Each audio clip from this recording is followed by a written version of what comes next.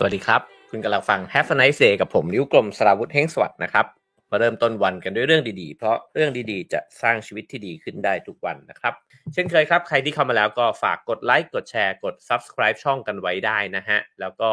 สามารถสนับสนุนรายการได้ตามช่องทางที่ปรากฏอยู่บนหน้าจอนะครับเบอร์บัญชีแล้วก็ QR Code นะครับขอบคุณทุกการสนับสนุนเลยนะฮะผมหยิบเอาหนังสือที่ชอบมากนะฮะเล่มหนึ่งตั้งแต่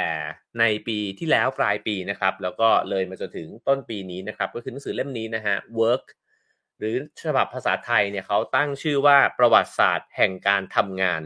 ไปทำไมนะครับสำนักพิมพ์โซเฟียเคยหยิบมาเล่าแล้วน่าจะ1ครั้งหรือ2ครั้งนะครับโดยผู้เขียนเนี่ยก็คือเจมส์ซุตแมนนะฮะแล้วก็ผู้แปลคือคุณเขมลักษณ์ดีประวัตินะครับ วันนี้จะหยิบเอาเนื้อหาในส่วนที่เล่าถึงว่าตั้งชื่อว่าเวลาเป็นเงินเป็นทองนะครับก็คือว่ามาดูกันว่าเอ๊ะไอความรู้สึกของเราเนี่ยนะฮะว่าเวลามันเป็นเงินเป็นทองเนี่ยมันเริ่มต้นมาตั้งแต่เมื่อไหร่แล้วก็มันเกิดการเปลี่ยนแปลงอะไรขึ้นนะครับในสังคมมนุษย์ที่ทำให้เราเนี่ยกลายมาเป็นมนุษย์ที่บ้าคลั่งกับเรื่องเวลาเนี่ยมากๆนะฮะคือจะทำอะไรเนี่ยก็ต้องทำให้มันมีประสิทธิภาพสูงสุดนะฮะแล้วก็เราจำเป็นมากๆเลยที่ต้องใช้เวลาอย่างมากเนี่ยไปกับการทำงานแต่ก่อนมันเป็นแบบนี้ไหมนะครับแล้วก็ถ้ามันไม่เป็นเนี่ยมันเป็นแบบไหนมาก่อนนะครับเขาเปิดเรื่องเนี่ยจากเบนจามินแฟรงคลินนะครับซึ่งก็เป็นคนที่ผมว่าถ้าเกิดเราได้ยินเรื่องนู้นเรื่องนี้ของเขาก็จะคิดว่าเขาเป็นคนที่มีประสิทธิภาพเนี่ยในการใช้ชีวิตมากเลยนะฮะบทบาทของเขามากมายเต็มไปหมดนะครับทั้งทางการเมืองทางวิทยาศาสตร์ต่างๆนานานะฮะก็แต่เขาเองเนี่ยบอกนะฮะเอาไว้เนี่ยว่าตัวเองเนี่ยเป็นคนที่เกียจคร้านที่สุดในโลกนะฮะซึ่งนวัตกรรมต่างๆของเขาเนี่ยที่ทำขึ้นมาเนี่ยก็ไม่ได้มีอะไรมากไปกว่าอุปกรณ์ประหยัดพลังงานนะฮะที่สร้างขึ้นมาเนี่ยเพื่อให้เขาออกแรงน้อยลงในอนาคตนะฮะเพราะฉะนั้นเนี่ยแฟรงคลินเนี่ยก็เชื่อว่าความเป็นอัจฉริยะของมนุษย์เนี่ยนะฮะจะช่วยให้คนรุ่นใหม่ๆเนี่ยไม่ต้องใช้แรงงานหนักเนี่ยเหมือนในยุคเดิมนะครับซึ่งก็สอดคล้องกับความเชื่อของจอห์นเมนาร์ดเคนส์นะฮะนักเศรษฐศาสตร์เนี่ยที่เชื่อว่าจริงๆแล้วเนี่ยหากผู้ชายผู้หญิงทุกคนเนี่ยทำงานที่เป็นประโยชน์นะครับ4ชั่วโมงต่อวันก็จะทำให้มีแรงงานเนี่ยเพียงพอที่จะผลิตสิ่งจำเป็นสำหรับชีวิตนะฮะแล้วก็สร้างชีวิตที่สะดวกสบายทั้งปวงเนี่ยขึ้นมาให้กับมวลมนุษยชาติก็คือว่าถ้าเกิดว่าเราทำงานเนี่ยคนละ4ชั่วโมงมันก็เพียงพอแล้วแต่ปรากฏว่าเขาก็คิดผิดนะฮะเพราะว่าเราทำงานมากกว่านั้นอีกก็คือ8ชั่วโมงหรือมากกว่า8ชั่วโมงเนี่ย แต่ก็ปรากฏว่าเราก็ยังไม่หยุดที่จะทำงานทำไมมันเป็นแบบนั้นนะฮะทีนี้ก็ย้อนกลับไปถึงที่มาแล้วก็รากความคิดนะฮะของเบนจามินแฟรงคลินนะฮะก็ด้วยความที่เติบโตมาแบบชาวเพียวริแทนเนี่ยนะฮะก็ทำให้มีมุมมองว่าการที่เรามีชีวิตไปเนี่ยโดยที่ไม่ทำอะไรเป็นชิ้นเป็นอันเลยเนี่ย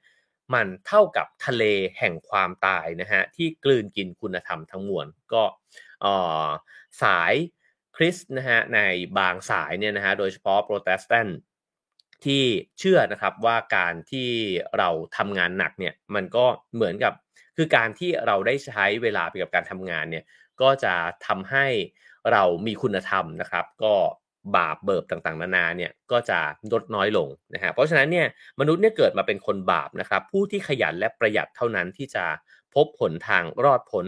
จากพระคุณของพระผู้เป็นเจ้านะฮะ ฉะนั้นเนี่ยเขาก็เชื่อว่าทุกคนเนี่ยล้วนมีหน้าที่ที่ต้องหาสิ่งอื่นที่เป็นประโยชน์เนี่ยมาทำเพื่อที่จะเป็นผลผลิตนะครับแล้วก็ชีวิตเนี่ยจะได้เปลี่ยนไปด้วยจุดมุ่งหมายซึ่งตรงนี้เนี่ยนักวิชาการหลายคนนะฮะก็ชี้ให้เห็นว่า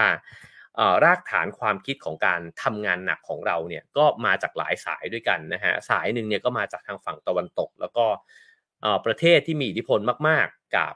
ไอ้เจ้าค่านิยมนี้เนี่ยก็แน่นอนว่า สหรัฐอเมริกานะครับก็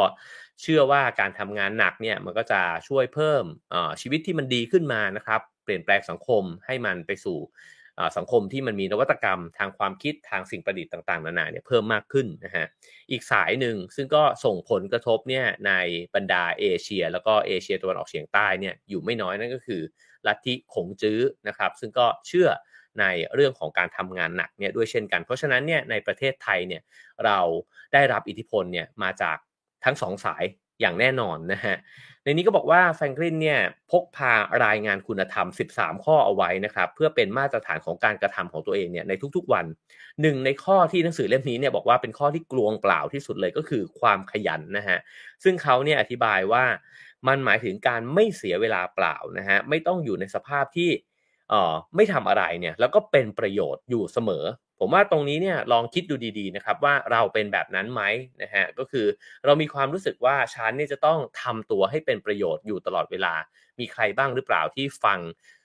รายการนี้อยู่นะครับแล้วก็รู้สึกว่าเวลาที่เราใช้วันใดวันหนึ่งเนี่ยไปกับการพักผ่อนยาวๆนะฮะเราจะมีความรู้สึกผิด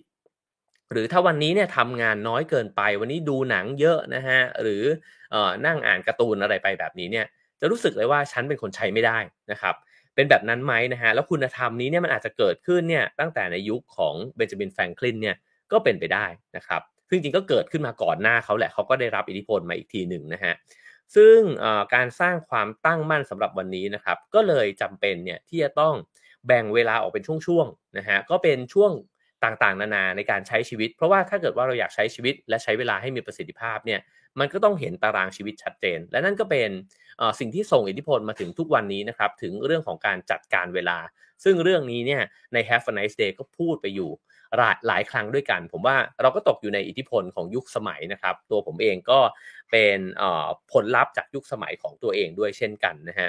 การแบ่งเวลาก็มีตั้งแต่การงานนะฮะมื้ออาหารงานบ้านนะครับจนกระทั่งไปถึงช่วงสุดท้ายของวันก็จะเป็นช่วงเวลาของการผ่อนคลายแล้วพอไปถึง4ทุ่มทุกคืนเนี่ยแฟรงคลินเนี่ยเขาก็จะใช้เวลาสั้นๆนะฮะในการคิดทบทวนความสำเร็จของแต่ละวันแล้วก็ขอบคุณพระเจ้าก่อนที่จะเข้านอนนะครับเมื่อถึงปี1984นะฮะแฟรงคลินซึ่งมีอายุ42ปีเนี่ยก็มีความร่ำรวยมากพอนะฮะที่จะอุทิศเวลาแล้วก็พลังงานของเขาเนี่ยไปกับงานที่ทำแล้วมันอิ่มใจมากกว่าที่จะแสวงหาเงินนะครับก็งานไม่ว่าจะเป็นงานทางการเมืองนะครับงานในเรื่องของสิ่งประดิษฐ์งานเรื่องของการวิจัยทางวิทยาศาสตร์นะครับแล้วก็การให้คำแนะนำเพื่อนพ้องทั้งหลายเนี่ยเกี่ยวกับเรื่องต่างๆนะฮะการที่เขาทำได้แบบนั้นเนี่ยก็เพราะว่าเขาก็เป็นคนที่มุ่งมั่นทำงานหนักเนี่ยมานะฮะแล้วเขาก็มีคำพูดวลีเด็ดของเขาที่บอกว่าจำไว้เสมอว่าเวลานั้นเป็นเงินเป็นทองนะครับเขาก็เอ่อเคยย้ำนะฮะกับเจ้าของกิจการที่อายุน้อยกว่าเนี่ยบอกว่าเงินเนี่ยมันมีอำนาจตามธรรมชาติที่จะเติบโตไปตามการเวลานะฮะหากอยู่ในรูปแบบของดอกเบี้ยเงินกู้หรือว่าสินทรัพย์นะครับที่จะได้มูลค่าเพิ่มมากขึ้นเพราะฉะนั้นเนี่ยเงินมันจึงดึงดูดเงินเริ่มคุ้นๆนะฮะ แล้วจริงๆเนี่ยนี่ก็เป็นค่านิยมที่เราก็อยู่ร่วมยุคสมัยแบบนั้นด้วยเหมือนกันก็คือเราก็เชื่อว่าเราต้องสะสมเงินให้มันมากขึ้นไปเรื่อยๆนะครับแล้วก็ถ้าเราเริ่มที่จะมีเงินแล้วเนี่ยเงินมันก็จะดึงดูดเงินมากขึ้นผ่านการลงทุนนะฮะผ่านการที่เอาไปให้คนอื่นเขากู้ยืมแล้วก็กลายมาเป็นดอกเบี้ยผ่านการเอาไปฝากนะฮะแล้วก็เอ่อสินทรัพย์ของเราก็ด้วยเช่นกันสินทรัพย์ก็ไปสร้างเงินเนี่ยขึ้นมาใหม่อีกด้วยนะฮะ แล้วเขาก็ย้ำว่าและลูกหลานของเงินเนี่ยก็ยิ่งทำให้ได้เงินเนี่ยเพิ่มมากขึ้นไปอีกนะฮะก็อันนี้เป็นการปูแบ็กกราวด์นะครับว่าเขาเนี่ยน่าจะเป็นคนหนึ่งที่เป็นผู้ที่มีบทบาทในการสร้างความคิดนะฮะขึ้นมาว่าเวลาเป็นเงินเป็นทองซึ่งสำนวนนี้เนี่ยก็มักจะมีคนอ้างถึงแฟรงคลินนะครับแต่ว่าในหนังสือเล่มนี้เนี่ยก็บอกว่าต้นกำเนิดของคำนี้นะฮะเวลาเป็นเงินเป็นทองเนี่ยมันย้อนกลับไปได้ไกลกว่าเบนจามินแฟรงคลินอีกนะครับก็คือวลีนี้เนี่ยพบเป็นลายลักษณ์อักษรที่เก่าแก่ที่สุดนะฮะในหนังสือเล่มหนึ่งซึ่งชื่ออ่านยากมากเลยนะฮะชื่อก็คือ Della Mercatura et del Mercante Perfecto นะครับซึ่งอ่านแล้วรู้สึกว่าต้องเป็นภาษาอิตาลีนะฮะคิดว่าแบบนั้นนะฮะหรือถ้าใครทราบก็พิมพ์เข้ามาได้นะครับผมซึ่งแปลว่าการค้าและพ่อค้าที่สมบูรณ์แบบนะฮะเป็นตำราหนาเตอะเลยนะฮะที่พิมพ์ขึ้นมาในปี1573โดยพ่อค้าชาวโครเอเชียคนหนึ่งนะครับชื่อว่าเบเนเดตโตฮอตรักลีนะฮะซึ่งไอ้เจ้าตรงนี้เนี่ยมันก็เลยสะท้อนกลับไปนะครับว่าไอ้ความคิดแบบว่าเวลาเป็นเงินเป็นทองเนี่ยมันก็มีมาตั้งแต่ในสมัยศตวรรษที่16แล้วนะครับทีนี้พอคิดว่า มันเกิดขึ้นตอนนั้นไหมนะฮะซึ่งก็แน่นอนว่าในตอนนั้นเนี่ยมันก็มีเป็นยุคของการค้าที่รุ่งเรืองเฟื่องฟูเนี่ยกลับมาอีกครั้งหนึ่งนะฮะแต่หนังสือเล่มนี้ก็พาเราย้อนกลับไปไกลกว่านั้นก็คือบอกว่ารากเหง้าที่แท้จริงเนี่ยของไอ้วิธีคิดแบบว่าเวลาเป็นเงินเป็นทองเนี่ยน่าจะเกิดขึ้นมาตั้งแต่ยุคสมัยที่มนุษย์เนี่ยเริ่มทำการเกษตรนะฮะเพราะว่าเอ่อย้อนกลับไปถึงก่อนที่มนุษย์จะทำการเกษตรก็คือยุคเก็บของป่าล่าสัตว์เนี่ยนะฮะ ในตอนนั้นเนี่ยมันมีความสอดคล้องกันระหว่างเวลาความขยันนะฮะแล้วก็ค่าตอบแทนก็คือว่าถ้าเกิดว่าคุณออกไปใช้เวลานะครับแล้วก็ไปล่าสัตว์แล้วก็ล่าสัตว์มาได้เนี่ยคุณก็ได้ผลลัพธ์จากวันนั้นได้ประสิทธิภาพนะฮะจากการใช้แรงงานในวันนั้นแล้วแต่ความที่มันแตกต่างก็คือว่าในยุคเก็บของป่าล่าสัตว์เนี่ยมันไม่มีอะไรที่ต้องสะสมนะฮะคือล่าสัตว์มาได้ก็กินไปหมดไปก็เดี๋ยวเอาไปล่าใหม่นะครับแล้วก็เก็บของป่ามาก็เก็บไว้เท่าที่ตัวเองเนี่ยจะสามารถที่จะเก็บไว้ได้ประมาณหนึ่งนะฮะแล้วก็บริโภคไปหลังจากนั้นถ้ามันหมดก็ออกไปเก็บมาใหม่นะฮะทีนี้เนี่ยไอ้ความแตกต่างอย่างยิ่งเนี่ย2ออย่างของ2ยุคสมัยเนี้ยนะครับก็คือว่าค่าตอบแทนที่นักเก็บของป่าล่าสัตว์เนี่ยได้รับเนี่ยเขาได้รับเลยในทันทีในขณะที่ในยุคสมัยใหม่ที่มันมีการค้าเข้ามาเนี่ยสมมุติว่ามีพ่อค้าคนหนึ่งย่างเบอร์เกอร์ให้คนอื่นกินนะฮะก็ย่างเนื้อสัตว์ให้คนอื่นกินเหมือนกันเนี่ยแต่ว่าเขาไม่ได้รับผลตอบแทนเนี่ยในลักษณะที่มันตอบแทนกลับมาในทันทีนะฮะอย่างแรกเลยนะครับถ้าจะพูดกันชัดๆเนี่ยก็คือว่านักเก็บของป่าล่าสัตว์เนี่ยมีความสุขกับผลลัพธ์จากแรงงานของตัวเองเนี่ยในรูปแบบของมื้ออาหารนะครับแล้วก็ความสุขในการที่ได้แจกจ่ายอาหารของตัวเองที่ได้มาเนี่ยไปกับการดูแลคนอื่นทันทีเลยนะครับในขณะที่เอ่อนักบรรจุหีบห่อนะฮะในคลังสินค้าเนี่ยหรือว่าผู้คนที่ทำงานแบบเราๆทั้งหลายเนี่ยนะฮะได้รับแค่คำประกันคำสัญญาในอนาคตเนี่ย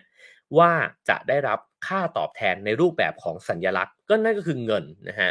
แล้วเงินเนี้ยก็จะต้องเอาไปแลกเปลี่ยนเพื่อที่จะเป็นสิ่งที่เป็นประโยชน์หรือว่าคุณเอาไปชำระหนี้เนี่ยอีกทีหนึ่งก็คือมันไม่ได้รับไอ้เจ้าผลตอบแทนเนี่ยที่มันเป็นรูปเป็นร่างเนี่ยในทันทีเลยนะครับประการที่2เนี่ยก็คือว่าอาหารเนี่ยอาจจะไม่ได้มีมากพอเสมอสำหรับนักเก็บของป่าล่าสัตว์นะฮะแต่เวลาเนี่ยมีมากพอเสมอก็คือเขาเนี่ยในชีวิตแต่ละวันนะฮะมันมันวนเวียนเนี่ยอยู่ในแค่นั้นเองอะก็คือชีวิตมันพื้นฐานมากๆนะฮะก็ตื่นขึ้นมาหิวก็ออกไปล่ามีของมากินก็กินเสร็จก็นอนนะครับแล้วก็ตื่นมาวันรุ่งขึ้นเนี่ยก็ทำแบบนี้อีกเพราะฉะนั้นถ้าอาหารมันมีแล้วมันไม่หิวเนี่ยมันก็ไม่ต้องทำอะไรเวลามันก็มีมากมายจนไม่รู้จะเอาไปทำอะไรนะฮะในขณะที่สังคมเกษตรเนี่ยเวลาเนี่ยมันไม่ได้มีเยอะมากมายขนาดนั้นเวลามันมีขึ้นมาเนี่ยมันต้องเอาไปทำอะไรสักอย่างหนึ่งเสมอนะครับเพราะฉะนั้นเนี่ยมูลค่าของเวลาในยุคเก็บของป่าล่าสัตว์เนี่ยมันจึงไม่เคยถูกเอามาประเมินค่านะฮะว่ามันมีคุณค่ามันมีมูลค่านะครับเพราะมันไม่เคยขาดแคลนนะฮะฉะนั้นเนี่ยสำหรับนักเก็บของป่าแล้วเนี่ยไม่เคยมีการใช้เวลาหรือว่าการจัดสรรเวลานะฮะแล้วก็เลยไม่มีคำอย่างที่บอกว่าจงประหยัดเวลา ทำให้มันเร็วขึ้นสิแล้วก็จะได้ประหยัดเวลาเอาเวลาไปทำอย่างอื่นนะฮะไอ้คำเหล่านี้เนี่ยมันเป็นคำของยุคสมัยที่ถ้าในหนังสือเล่มนี้คือว่าหลังการเกษตรเนี่ยมันถึงจะเกิดไอ้ความรู้สึกความเข้าใจแบบนี้เนี่ยเกิดขึ้นนะฮะผมเมื่อกี้ผมพูดออกมาเองผมก็รู้สึกว่าตลกดีนะฮะรีบๆทำอันนี้ให้มันเสร็จสิจะได้เอาเวลาไปทำอย่างอื่นนะฮะในก่อนหน้านี้เนี่ยยุคบรรพบุรุษเราเนี่ยเขาไม่ได้มีความรู้สึกแบบนั้นนะฮะคราวนี้เขาตัดภาพไปที่ Stonehenge นะครับว่าจริงๆแล้วเนี่ยไอ้เจ้าอนุสาวรีย์แบบที่มีหินยักษ์เนี่ยมาตั้งกันเป็นวงล้อมเนี่ยนะครับแล้วก็ที่มันน่าทึ่งมากก็คือว่าการที่มีหินก้อนเบลอเลยเนี่ยไปวางไว้เหมือนเป็นคานระหว่างเสาเนี่ยนะฮะก็ยังเป็นปริศนาว่าในคนยุคนั้นเนี่ยใช้วิธีการแบบไหนถึงจะยกหินเหล่านี้เนี่ยขึ้นไปได้นะครับก็มีข้อสมมุติฐานเนี่ยหลากหลายอย่างแต่ก็ยังคงเป็นปริศนาอยู่นะฮะแต่สิ่งที่มันน่าถามมากไปกว่านั้นก็คือว่าทำไมต้องทำนะครับคือถ้าพูดเป็นภาษาเพื่อนกันคือมึงว่างมากเหรอนะฮะทำไมไปแบกหินนะฮะไปเอาเคลื่อนก้อนหินเนี่ยจากพื้นที่ที่มันอยู่ไกลโพ้นเนี่ยมาตั้งไว้กลางลานแบบเนี้ยนะฮะแล้วก็หลายก้อนด้วยแล้วก็ยังต้องยกมันขึ้นไปเนี่ยประกอบร่างสร้างขึ้นมาเป็นสิ่งนี้เนี่ยถามว่ามันจำเป็นสำหรับชีวิตไหมนะครับแน่นอนมันอธิบายได้ในแง่ของความเชื่อในแง่ของมนุษยวิทยาต่างๆนานานะครับแต่ว่าเอาแบบพื้นฐานสุดๆเลยว่า ถ้าเกิดว่าคุณตื่นขึ้นมาแล้วคุณต้องออกไปเก็บของป่าล่าสัตว์เนี่ยแล้วคุณก็กินอิ่มนอนหลับแล้วเนี่ยคุณไปแบกหินมาทำไมนะฮะคำถามนี้น่าสนใจนะครับเขาก็บอกว่าสิ่งที่แน่นอนก็คือว่าผู้ก่อสร้างอนุสาวรีย์หินเหล่านี้นะครับรวมถึงอนุสาวรีย์หินที่ยิ่งใหญ่อีกหลายแห่งเนี่ยในยุคสมัยตั้งแต่ประมาณสัก 4,000-5,000 ปีก่อนคริสต์ศักราชเนี่ยนะครับก็เป็นคนที่ได้รับผลประโยชน์เนี่ยจากผลผลิตทางการเกษตรเรียบร้อยแล้วนะฮะก็คือว่าเขาเป็นเกษตรกรรุ่นแรกๆนะฮะที่สามารถผลิตอาหารส่วนเกินเนี่ยเอาไว้ได้มากมายมหาศาลตรงนี้ส่งผลอะไรมันก็ส่งผลให้คนเหล่านี้เนี่ยสามารถละทิ้งไร่นาของตัวเองเนี่ยไปได้นะครับก็คือตอนแรกใช่ไหมครับจากการที่เราเก็บของป่าล่าสัตว์แล้วเรากลายมาเป็นเกษตรกรการที่เป็นเกษตรกรในยุคแรกๆเนี่ยอาจจะทำงานหนักนะฮะก็คือทำงานหนักมากแต่ว่าพอเริ่มที่จะมีไร่นาของตัวเองเนี่ยที่มันมีอาณาเขตกว้างใหญ่นะครับเริ่มที่จะมีชุมชนที่ใหญ่ขึ้นนะฮะแล้วก็มีผลผลิตที่เก็บรักษาไว้ได้เนี่ยมันก็จะมีช่วงเวลาที่เราเนี่ยเหมือนกับว่าเป็นเป็นช่วงเวลาที่ไม่ต้องทำอะไรเนี่ยมากขึ้นนะฮะไอ้ช่วงเวลาว่างเหล่านั้นเนี่ยก็เลยเอาเวลาและพลังงานเนี่ยไปลากหินยักษ์เนี่ยผ่านภูเขาและหุบเขาเนี่ยมาไกลโพ้นนะฮะแล้วก็เอามาก่อร่างเป็นอนุสาวรีย์หินให้เราเนี่ยงงอยู่ในทุกวันนี้นะครับซึ่งในตอนนั้นเนี่ยนะฮะฤดูกาลต่างๆเนี่ยก็เหมือนกับเจ้านายของเกษตรกรในนี้ใช้คำว่าเจ้านายผู้ที่ไม่ยืดหยุ่นด้วยนะฮะก็คือว่าเกษตรกรแล้วก็คนที่ทำปศุสัตว์ทั้งหลายเนี่ยก็จะต้องปรับชีวิตการทำงานของตัวเองเนี่ยให้เข้ากับวงจรการสืบพันธุ์ของสัตว์นะฮะแล้วก็ให้สอดคล้องกับสิ่งแวดล้อมเนี่ยที่เลี้ยงดูพวกมันขึ้นมาก็คือว่าต้องเก็บอาหารสัตว์เนี่ยเอาไว้ใช่ไหมครับจะทำการเพาะปลูกก็ต้องดูฤดูกาลที่มันหมุนเวียนเปลี่ยนไปนะฮะเพราะฉะนั้นเนี่ยในสังคมเกษตรแบบดั้งเดิมนะครับบางช่วงเวลาในปฏิทินเนี่ยก็สามารถที่จะคาดคะเนได้เพราะทำเกษตรไปได้ถึงพักหนึ่งเนี่ยเริ่มที่จะคาดคะเนได้แล้วว่าในช่วงนี้ของปีนะครับก็จะมีงานลดลงเพราะว่ามันอาจจะไม่มีน้ำอุดมสมบูรณ์เหมือนเดิมนะครับแล้วหรือว่ามันจะต้องพักการเพาะปลูกไปนะฮะเพราะฉะนั้นเนี่ยในสังคมเกษตรส่วนใหญ่เนี่ยเอ่อไอ้เจ้าการทำงานประจำเนี่ยนะฮะก็ไม่เป็นที่ยอมรับแล้วก็ช่วงเวลาเหล่านี้เนี่ยก็ถูกสงวนไว้นะฮะให้ปฏิบัติตามธรรมเนียมศาสนาก็คือช่วงเวลาที่เริ่มว่างแล้วนะครับก็เริ่มมีพิธีกรรมเริ่มมีเฟสติวัลเทศกาลต่างๆเนี่ยเกิดขึ้นมานะครับแล้วก็ใช้ช่วงเวลาเหล่านั้นเนี่ยในการหาคู่นะครับในการดื่มกินอาจจะทะเลาะโต้เถียงกันนะครับถ้าเป็นปีที่มีผลผลิตดีเนี่ย ก็จะได้เฉลิมฉลองแล้วก็ได้ขอบคุณเทพเจ้าทั้งหลายนะฮะถ้าเป็นปีที่ผลผลิตไม่ดีก็เป็นช่วงเวลาของการหยุดพักเพราะว่าไม่มีอะไรจะไปฉลองนะฮะแล้วในขณะเดียวกันก็ขอบคุณเทพเจ้าอยู่ดีแต่อาจจะขอบคุณกันแบบเงียบๆไม่ล้มวัวล้มควายกันในแบบปีที่มันอุดมสมบูรณ์นะฮะทีนี้เนี่ยเขาบอกว่าในสถานที่อย่างยุโรปเหนือหรือว่าจีนเนี่ยนะครับก็อากาศในฤดูร้อนเนี่ยมันก็ร้อนนะฮะแล้วฤดูหนาวมันก็หนาวมากนะฮะในสถานที่เช่นนี้เนี่ยก็ฤดูกาลที่เป็นภาระในก็คืองานต่างๆเนี่ยมันก็หมุนเวียนเปลี่ยนไปตามฤดูกาลที่มันสวิงสุดขั้วแบบนี้เนี่ยด้วยเช่นกันนะครับเพราะฉะนั้นเนี่ยเอ่การหยุดงานในบางช่วงเวลามันก็เลยเกิดขึ้นนะครับแล้วก็ไม่จำเป็นจะต้องไปทำงานเนี่ยทั้งปีนะฮะเพราะว่าสภาพอากาศมันไม่เอื้ออำนวยทีนี้ในช่วงเวลาแบบนั้นเนี่ยมันก็เกิดงานแบบใหม่ขึ้นมาก็คือไปซ่อมแซมโรงเก็บข้าวของผลิตภัณฑ์ทั้งหลายนะฮะเมล็ดพืชทั้งหลายแล้วก็ในบางแห่งเนี่ยเกษตรกรก็จะละทิ้งที่นาของตัวเองเนี่ยไปเป็นเวลาไปเป็นในช่วงเวลาหนึ่งนะครับแล้วก็ไปรวมตัวกันในลานหินเนี่ยของพื้นที่เหล่านั้นนะครับก็สิ่งเหล่านี้เนี่ยก็ทำให้มันก็เกิดอารยธรรมเนี่ยขึ้นมาด้วยเหมือนกันนะฮะก็คือช่วงเวลาว่างเนี่ยมันก็ก่อให้เกิดกิจกรรมใหม่ๆเนี่ยขึ้นมานอกจากแค่กิจกรรมการหาเลี้ยงชีพตัวเองเท่านั้นนะฮะทีนี้เนี่ยเขาก็บอกว่ามันก็มีคนที่ยังเป็นกลุ่มคนนะฮะที่เหมือนเก็บของป่าล่าสัตว์นะฮะก็คือชาวจูชวานซิเนี่ยนะฮะซึ่งมักจะสำราญไปกับการ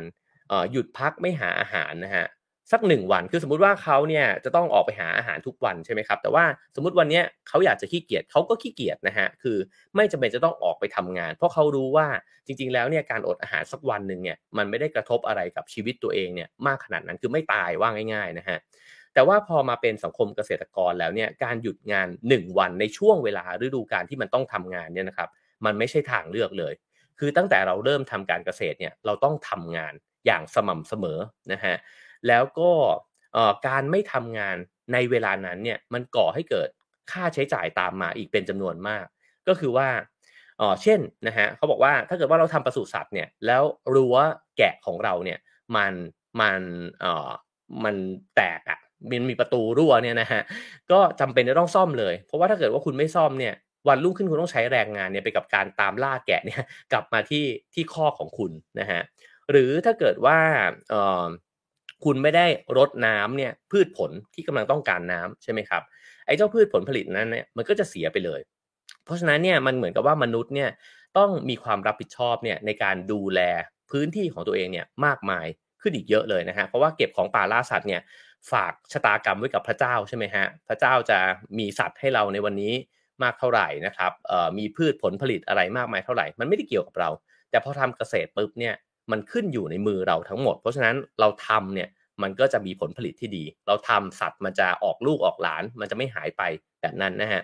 รวมถึงพวกการกำจัดวัชพืชแล้วก็แมลงทั้งหลายเนี่ยก็ด้วยเหมือนกันนะครับเพราะฉะนั้นเนี่ยความแตกต่างมันมีชัดเจนมากระหว่างการทำกับไม่ทำสมัยเก็บของป่าล่าสัตว์ทำกับไม่ทำชีวิตไม่ต่างฮะแต่พอทำเกษตรปุ๊บเนี่ย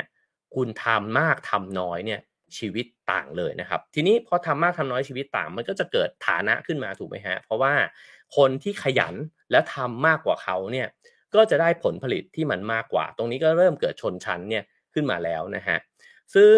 ประเด็นที่น่าสนใจเนี่ยเขาบอกว่านักเก็บของป่าล่าสัตว์เนี่ยก็จดจ่อความสนใจของตัวเองทั้งหมดเนี่ยอยู่ที่ปัจจุบันนะฮะเขาไม่คิดถึงอนาคตที่มันไกลโพ้นเพราะว่ามันไม่มีอะไรสะสมนะครับพอมันไม่มีอะไรสะสมเนี่ยมันก็ไม่มีความทะยานอยากนะฮะแล้วก็ไม่มีสถานะทางสังคมด้วยนะฮะเพราะว่าทุกคนมันก็เหมือนกันนี่หว่าตื่นมามันก็ออกไปล่าสัตว์เก็บของป่านะมันไม่มีใครเป็นราชาไม่มีใครเป็นฟาโรห์นะฮะที่แบบว่ามีมากกว่าคนอื่นแบบนั้นนะครับ แล้วก็เพราะฉะนั้นเนี่ยบางคนก็มองว่าในยุคเก็บของป่าล่าสัตว์เนี่ยมนุษย์เนี่ยไม่เป็นทาสของความทะเยอทะยานที่มันล้นเกินนะฮะเพราะว่าพวกเขาเนี่ยก็ไม่เห็นความแตกต่างอย่างมีนัยสำคัญเนี่ยระหว่างชีวิตตัวเองกับบรรพบุรุษด้วย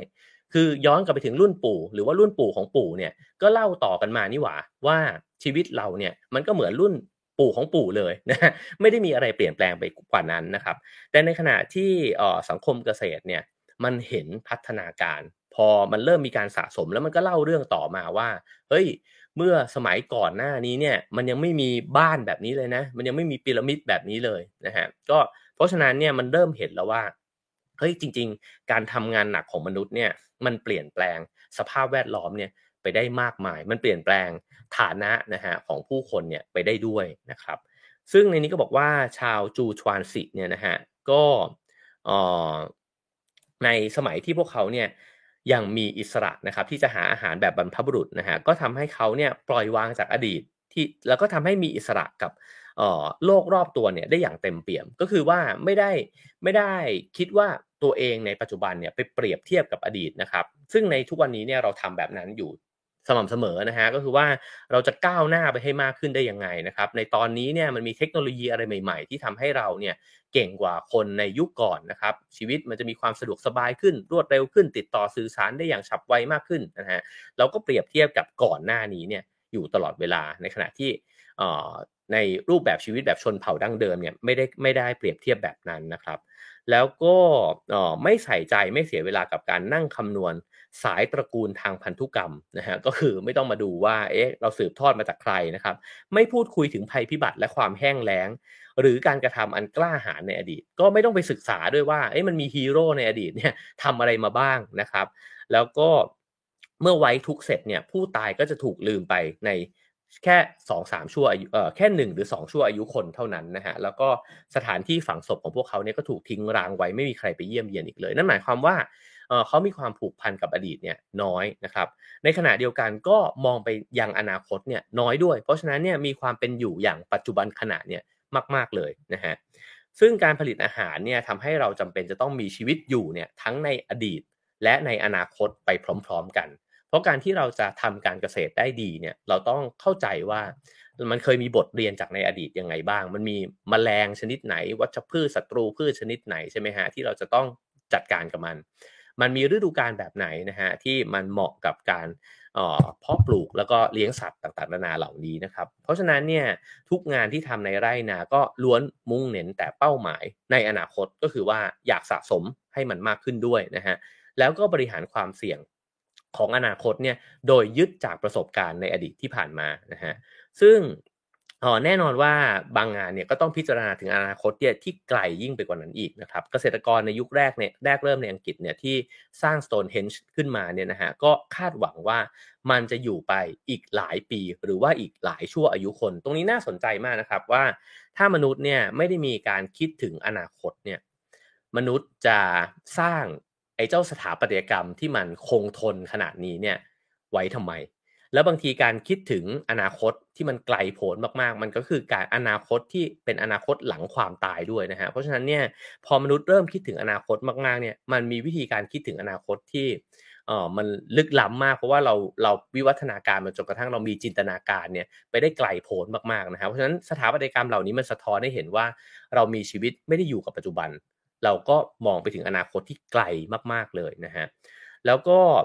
มองในสเกลที่ย่อยลงมาก็คือว่าเมื่อเกษตรกรคนหนึ่งเนี่ยนำวัวตัวเมียเนี่ยไปผสมพันธุ์นะฮะเขาก็ต้องคาดหวังว่าในอีกหลายสัปดาห์ต่อไปเนี่ยก็จะมีลูกวัวเกิดขึ้นเพราะฉะนั้นแต่ก่อนเนี่ยสัตว์มันอยู่ท่ามกลางธรรมชาติใช่ไหมฮะเราไม่มีโอกาสในการผลิตสัตว์เนี่ยเพิ่มมากขึ้นพอเราเริ่มมีบทบาทในการที่จะผลิตสัตว์เพิ่มมากขึ้นเราก็คาดหวังครับว่า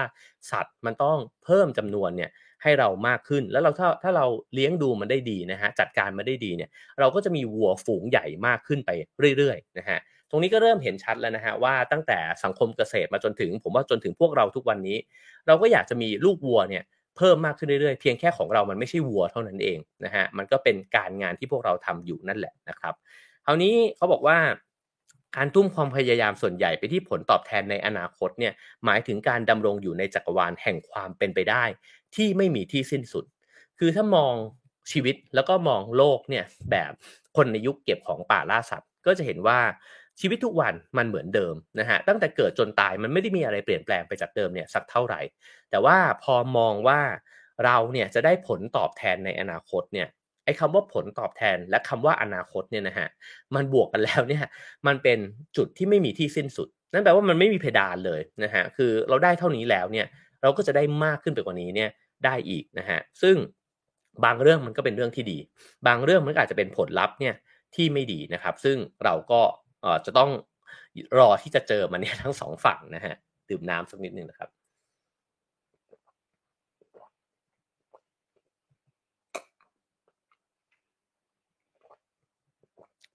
ทีนี้เนี่ยเกษตรกรก็มักจะกล่อมตนเองนะฮะว่าอะไรๆเนี่ยจะดีขึ้นเมื่อพวกเขาเนี่ยทำงานหนักขึ้นไปอีกสักนิดหนึ่งนะฮะหรือยิ่งหนักมากขึ้นไปมากๆเนี่ยก็จะยิ่งดีเกษตรกรที่ใช้ชั่วโมงทำงานเพิ่มขึ้นนะฮะก็เลยได้ผลลัพธ์ที่ดีกว่าคนขี้เกียจตรงนี้ก็จะเริ่มแล้วนะฮะว่าไอ้เจ้าความขี้เกียจเนี่ยมันก็เป็นความเสียเปรียบไปละมันต่างจากสังคมชนเผ่านะฮะที่นอนก็ได้ เพราะว่าชีวิตมันก็ขึ้นอยู่กับคุณเนี่ยมันไม่ได้เปรียบเทียบกับคนอื่นมากนักนะฮะแล้วคนรวยที่สุดเนี่ยก็เป็นคนที่เกลียดความเสี่ยงมากที่สุดเพราะฉะนั้นถ้าไม่ชอบความเสี่ยงก็ต้องทำงานให้มันหนักนะฮะเอาง่ายๆก็คือว่าปลูกข้าวให้มันมากขึ้นใช่ไหมครับเพราะว่าในฤดูกาลที่เอ่อลมฟ้าอากาศมันไม่เป็นใจเนี่ยอย่างน้อยคุณยังมีเมล็ดพันธุ์เนี่ยตุนไว้ในยุ้งฉางคุณเนี่ยเรียบร้อยแล้วนะฮะ หรือเขาบอกว่าบางคนเนี่ยยอมที่จะไปแบกน้ำเนี่ยหนักๆเนี่ยมาเอาไว้ตุนไว้ใกล้ๆบ้านใกล้ๆแปลงเกษตรของตัวเองก็เพราะว่าเกิดว่าฝนในปีนี้มันมาช้าเนี่ยก็ยังมีน้ำเนี่ยใช้รดน้ำต้นไม้เนี่ยของตัวเองได้สิ่งเหล่านี้คือการทำงานหนักทั้งสิ้นนะฮะแล้วการทำงานหนักเหล่านี้เนี่ยมันก็ไปลดความเสี่ยงมันลดความเสี่ยงทำไมก็เพราะว่าไม่ทำให้ไอ้เจ้าสิ่งที่เราอยากจะสะสมไว้เนี่ย มันพร่องไปนะฮะผมว่าลองเปรียบเทียบกับชีวิตทุกวันนี้ดูก็ได้ว่าถ้าเราต้องการที่จะแบกรับความเสี่ยงให้มันน้อยนะฮะเราก็ต้องทำงานหนักเนี่ยเพิ่มมากขึ้นด้วยเช่นกันนะครับทีนี้เขาบอกว่าเกษตรกรเนี่ยก็ใช้แรงงานของตัวเองเนี่ยเปลี่ยนป่านะฮะให้กลายเป็นแปลงผักแปลงผลไม้นะครับเป็นสวนต่างๆนานานะครับนั่นก็คือการที่มนุษย์เนี่ยเริ่มที่จะยื่นมือเข้าไปเนี่ยเปลี่ยนธรรมชาติให้กลายมาเป็นพื้นที่ที่มีการควบคุมทางวัฒนธรรม ก็เปลี่ยนแล้วนะฮะคือจากธรรมชาติกลายมาเป็นวัฒนธรรมเพราะฉะนั้นไอ้วัฒนธรรมมันก็เป็นสิ่งที่เกิดขึ้นมาเนี่ยโดยน้ำมือมนุษย์นะฮะแล้วก็ อ๋อไอ้เจ้าธรรมชาติกับวัฒนธรรมมันกั้นกันด้วยอะไรนะครับพอมนุษย์เนี่ยเปลี่ยนแปลงสภาพแวดล้อมไปแล้วให้กลายเป็นสภาพแวดล้อมที่ตัวเองเนี่ยเพาะปลูกได้เลี้ยงสัตว์ได้อยู่อาศัยได้นะครับไอ้ส่วนที่มันไม่ใช่ส่วนของมนุษย์เนี่ยมันก็จะกลายเป็นพื้นที่ดิบเถื่อนใช่ไหมครับเพราะว่าเราไม่ไปปฏิสัมพันธ์กับมันแบบเดิมแล้วเราอยากจะอยู่ในพื้นที่ที่เราควบคุมได้ตรงนั้นเนี่ยมันก็จะกลายเป็นพื้นที่ที่ไม่เกี่ยวกับมนุษย์นะฮะและเริ่มจะเป็นเส้นแบ่งแรกๆของการที่นี่คือ ชั้นและนั่นก็คือโลกที่ไม่เกี่ยวกับชั้นนะฮะก็เป็นมนุษย์กับธรรมชาติที่มันดิบเถื่อนนั่นเองนะฮะแล้วอาณาเขตทั้งหลายเหล่านี้เนี่ยก็จะถูกล้อมไว้ด้วยรั้วนะครับหรือว่าด้วยเส้นขีดตามธรรมชาติทั้งหลายเนี่ยแม่น้ำลำธารนะครับซึ่งพอเราแยกตัวออกมาแบบนี้เนี่ยไอ้เจ้ามุมมองที่มีต่อโลกเนี่ยมันก็เปลี่ยนแปลงไปเลยว่าเราอยากจะจัดการโลกแล้วเพราะว่าเราจัดการโลกได้นี่นานะครับในส่วนของโลกที่มันจัดการไม่ได้เนี่ยเราก็ไม่ไปยุ่งกับมันนะฮะ แต่ว่ามนุษย์มันเพิ่มขึ้นเรื่อยๆแล้วมนุษย์ก็ค่อยๆกลืนกินพื้นที่เนี่ยของโลกเพิ่มมากขึ้นเรื่อยๆด้วยเหมือนกันเพราะฉะนั้นเนี่ยมนุษย์ก็เลยไปบงการโลกเนี่ยเพิ่มมากขึ้นเรื่อยๆนะครับแล้วการที่มนุษย์จะบงการโลกได้มันก็ต้องเกิดขึ้นจากการที่ลงมือลงแรงนะฮะเพราะฉะนั้นเนี่ยต้องใช้แรงงานเนี่ยในการที่จะไปเปลี่ยนแปลงโลกใบนี้นะครับแล้วก็โลกในในส่วนที่มนุษย์อยู่ก็ค่อยๆกลายไปเป็นโลกในพื้นที่ทางวัฒนธรรมเนี่ยเพิ่มมากขึ้นนะฮะ ในขณะที่พื้นที่ทางธรรมชาติเนี่ยก็ค่อยๆไม่เกี่ยวกับเราเนี่ยเพิ่มมากขึ้นไปเรื่อยๆนะฮะทีนี้การลงทุนลงแรงเพื่อผืนดินที่ผลิตสิ่งจำเป็นสำหรับชีวิตเนี่ยนะฮะเกษตรกรเนี่ยก็เริ่มมองความสัมพันธ์ของตัวเองกับสิ่งแวดล้อมเนี่ยเปลี่ยนไปตรงนี้น่าสนใจมากนะฮะก็คือว่าแต่ก่อนเนี่ยเราเป็นหนึ่งเดียวกับสิ่งแวดล้อมใช่ไหมครับเพราะว่าเราอยู่กินกับมันน่ะนะฮะมันมีผลกับเรานะครับแต่ว่าพอเป็นเกษตรกรปุ๊บเนี่ย วิธีมองของฉันกับธรรมชาติเนี่ยมันเริ่มเป็นธุรกิจนะฮะนั่นก็คือว่าถ้าฉันทำแบบนี้เนี่ยธรรมชาติจะตอบสนองฉันมาเนี่ยเป็นพืชผักที่มันงามมากขึ้นถ้าฉันเลี้ยงวัวได้ดีมันก็จะออกลูกออกหลานเนี่ยเพิ่มออกมาได้มากขึ้นนะฮะเพราะฉะนั้นเนี่ยสิ่งแวดล้อมที่จัดหาสิ่งจำเป็นให้กับคนเก็บของป่าล่าสัตว์เนี่ยนะฮะมันเป็นความรู้สึกว่าโลกนี้เนี่ยเอื้ออาทรให้กับฉันเนี่ยนะฮะกับมนุษย์เนี่ยแบบไร้เงื่อนไขก็คือว่าเราตื่นขึ้นมาเราเดินออกไปนอกบ้านนอกเผ่าของเราเนี่ยมันก็มีของให้เรากินน่ะคือโอ้โฮธรรมชาติมันอุดมสมบูรณ์เสียเหลือเกินนะฮะแล้วเราก็พึ่งพาธรรมชาติทั้งหมดเนี่ยมากๆเลยแต่พอเป็นการเกษตรปุ๊บเนี่ยเขาบอกว่าเราไม่ได้คิดแบบนั้นเราคิดว่าไอ้เจ้าผลผลิตทั้งหมดอาหารที่เรามีกินเนี่ยมันเกิดขึ้นจากแรงงานของเราเราทำงานเราถึงจะมีชีวิตอยู่นะครับ แล้วก็ผืนดินทั้งหลายเนี่ยจริงๆแล้วเนี่ยติดค้างผลผลิตนะครับที่จะมอบให้กับมนุษย์เพราะมนุษย์เนี่ยลงแรงไปแล้วผืนดินเนี่ยต้องตอบคืนกลับมานะครับด้วยผลผลิตที่มันอุดมสมบูรณ์เท่ากับแรงที่เราลงไปตรงนี้ทำให้มุมมองที่มนุษย์เนี่ยมีต่อโลกและธรรมชาติเนี่ยมันเปลี่ยนไปสิ้นเชิงเลยนะครับมันกลายเป็นเจ้าหนี้กับลูกหนี้นะครับ แล้วก็ถ้าฉันทำแบบนี้ไปโลกจะต้องตอบสนองฉันมาแบบนี้นะครับไม่ใช่ว่าโลกเนี่ยมีสิ่งต่างๆเกื้อกูลเราเนี่ยอยู่มากมายเต็มไปหมดอันนี้ก็เริ่มเปลี่ยนแปลงไปแล้วนะฮะทีนี้เนี่ยเขาบอกว่าไม่น่าแปลกใจที่เกษตรกรเนี่ยมีแนวโน้มที่จะขยายความสัมพันธ์ลักษณะแรงงานแล้วก็หนี้แบบนี้เนี่ยไปสู่ความสัมพันธ์ระหว่างคนด้วยกันเองเพราะเราเริ่มเห็นแล้วฮะว่าเราลงแรงไปหนักเราจะได้ผลลัพธ์ตอบกลับมานะฮะเพราะฉะนั้นในคนกับคนด้วยกันเองก็เหมือนกันนะครับว่า ถ้าฉันทำอะไรลงไปมากฉันควรจะได้รับผลตอบแทนกลับมามากพูดง่ายที่สุดก็คือว่าทำงานหนักก็ควรได้ค่าจ้างหนักแบบนั้นนะฮะเดี๋ยวลองไล่เรียงกันไปว่ามันนำไปสู่จุดนั้นเนี่ยได้ยังไงบ้างเพราะฉะนั้นในสังคมเกษตรมันจึงไม่มีอาหารฟรีนะฮะไม่อาหารกลางวัน no free lunch เนี่ยนะฮะในโลกของเกษตรกรมันไม่มีแล้วแต่ไอ้เจ้าคำพูดนี้เนี่ยมันไม่ใช่คำพูดที่เป็นธรรมชาติของมนุษย์นะฮะเพราะมนุษย์เคยมี free lunch เนี่ย มาก่อนนะครับคือออกไปเนี่ยธรรมชาติก็พร้อมที่จะหยิบยื่นอาหารกลางวันฟรีๆเนี่ยให้กับเรานะครับเอ่อทีนี้ลากมาถึงอดัมสมิธนะครับเขาบอกว่าอดัมสมิธเนี่ยก็เชื่อว่าหน้าที่หลักของเงินเนี่ยก็คือการอำนวยความสะดวกให้กับการค้านะครับแล้วในนี้ก็ย้อนกลับไปถึงวัยเด็กของอดัมสมิธนะฮะว่าในเมืองคลักคาวดีนะครับที่สกอตแลนด์เนี่ยเป็นเมืองที่อดัมสมิธเติบโตขึ้นมาเขาบอกไม่แปลกที่อดัมสมิธเนี่ยจะมองเห็น ว่าโลกเนี่ยมันคือโลกของ ธุรกิจเศรษฐกิจนะฮะเพราะว่าในเมืองนั้นเนี่ยตอนนั้นเนี่ยมันคึกคักมากๆเป็นเมืองท่านะครับที่เต็มไปด้วยพ่อค้าแล้วก็คนขายของเร่นะฮะตลาดที่วุ่นวายแล้วก็อุตสาหกรรมสิ่งทอที่กำลังเจริญรุ่งเรืองเนี่ยขึ้นมานะฮะแต่หนังสือเล่มนี้เนี่ยก็บอกว่าในทุกวันนี้เมืองนี้เนี่ยก็เหมือนอนุสาวรีย์ความเสื่อมโทรมของอุตสาหกรรมการผลิตนะฮะอันนี้ไม่เคยไปนะครับเขาก็เล่ามาแบบนี้นะฮะซึ่งเขาก็ใช้เวลาทุกวันเนี่ยไปกับการสังเกตไอ้เจ้าการค้าขายที่มันคึกคักเหล่านั้นนะครับคำอุปมาอุปไมยของเขาเนี่ยที่ถูกใช้อ้างอิงบ่อยๆเนี่ยนะฮะก็คือเรื่องของการแบ่งแรงงานของกลุ่มนักล่าสัตว์ป่าเถื่อนนะครับก็อันนี้มีการไฮไลท์คำเหล่านี้ไว้นะครับว่าการแบ่งแรงงานกันเนี่ยนะฮะซึ่งได้รับแรงบันดาลใจเนี่ยมาจากตำนานของชนพื้นเมืองอเมริกันนะครับก็เขาเล่าว่าโดยทั่วไปเนี่ยสมาชิกแต่ละคนเนี่ยก็จะหาอาหารให้กับตัวเองนะฮะแล้วก็คนในครอบครัวเท่านั้นนะครับแต่แล้ววันหนึ่งเนี่ยนักล่าสัตว์ก็ค้นพบว่าเขาเนี่ยเป็นคนที่มีพรสวรรค์ในการทำลูกธนูแล้วก็ธนูคันธนูเนี่ยมากๆเลยมีคนหนึ่งเนี่ยดันไปพบว่าเอ้ยฉันทำธนูเก่งนี่หว่าแต่ฉันเนี่ยไม่ค่อยชอบล่าสัตว์นะฮะเพราะฉะนั้นเนี่ยฉันก็เลยขอเปลี่ยนนะฮะในการที่ทำธนูเนี่ยแลกกับเนื้อกวางแทนฉันไม่ต้องออกไปล่าเองแล้วนะฮะ ฉันเป็นคนผลิตธนูนะครับทีนี้มันก็เลยเกิดความเปลี่ยนแปลงขึ้นนั่นแปลว่าทุกคนไม่ต้องออกไปล่าสัตว์ละมันมีคนที่ทำอะไรบางอย่างได้ดีกว่าก็ทำไปนะครับแล้วเดี๋ยวมีคนไปล่าสัตว์เองแล้วก็เอาสัตว์เนี่ยมาแลกกับไอ้เจ้าคนที่ทำธนูเนี่ยนะฮะทีนี้เขาก็บอกว่าบรรดาคนที่เขาเรียกว่าคนป่าเถื่อนทั้งหลายเนี่ยนะฮะบาบาเรียนเนี่ยนะฮะว่าคนอื่นๆก็เลยตัดสินใจว่าการทำอาชีพที่ตนเชี่ยวชาญเนี่ยคือหนทางไปสู่อนาคตที่มันจะดีกว่านั้นนะฮะ ผลลัพธ์ก็คือหมู่บ้านของนักล่าสัตว์ที่แต่ก่อนเนี่ยไม่ค่อยมีประสิทธิผลนะฮะกลายไปเป็นชุมชนที่แบ่งงานกันทำที่มีประสิทธิภาพสูงมากขึ้นนี่เป็นมุมมองของอดัมสมิธนะฮะซึ่งก็บอกว่ามันก็เลยเกิดการที่แต่ละคนเนี่ยไปใช้เวลากับแรงงานในทักษะที่ตัวเองเนี่ยเก่งและถนัดนะครับเพื่อแลกเปลี่ยนกับไอ้เจ้าสิ่งของที่คนอื่นเนี่ยจะไปหามาได้นะฮะก็แต่ละคนก็ทำแตกต่างกันไปตรงนี้ก็ไปเร็วๆแล้วกันนะฮะทุกท่านก็น่าจะทราบกันดีอยู่แล้วนะครับเขาบอกว่ามนุษย์ทุกคนเนี่ยก็เลยใช้ชีวิตด้วยการแลกเปลี่ยนหรือ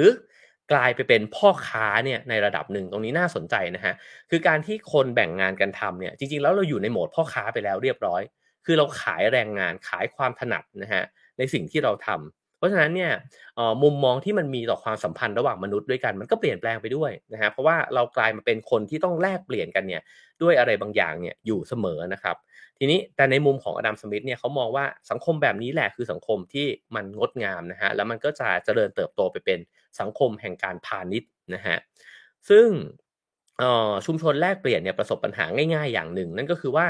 พอคนนึงเนี่ยทำธนูนะครับแล้วเขามีเนื้อมากแล้วอะวันนี้เขาก็ทำธนูได้เยอะมากเลยแต่ว่าเนื้อมันมีพอแล้วเนี่ยแต่เขาอยากได้สิ่วเหล็กเนี่ยมาแทนนะครับเขาก็แลกได้แค่เนื้ออย่างนั้นเหรอเพราะว่าถ้าเกิดว่าไอ้เจ้าการแลกเปลี่ยนมันมีแค่ทางเดียวแบบนั้นนะฮะมันก็เลยต้องเกิดหน่วยเงินเนี่ยขึ้นมาใช่ไหมครับไอ้หน่วยเงินมันก็ไม่ใช่เงินเสียทีเดียวแต่ก่อนมันก็อาจจะเป็นวัวควายอาจจะเป็นเกลือนะฮะอาจจะเป็นตะปูอาจจะเป็นน้ำตาลแล้วค่อยๆวิวัฒนาการกลายมาเป็นเงินทองแล้วก็เหรียญทั้งหลายนะฮะก็คราวนี้ก็เริ่มมีตัวกลางเนี่ยเกิดขึ้นแล้วนะครับซึ่งตรงนี้เนี่ยก็เริ่มที่จะขยับเข้ามาสู่ยุคสมัยของเรานะครับทีนี้เนี่ยหนังสือเล่มนี้ก็ชี้จุดแตกต่างเนี่ยของเบนจามินแฟรงคลินนะครับแล้วก็อดัมสมิธเนี่ย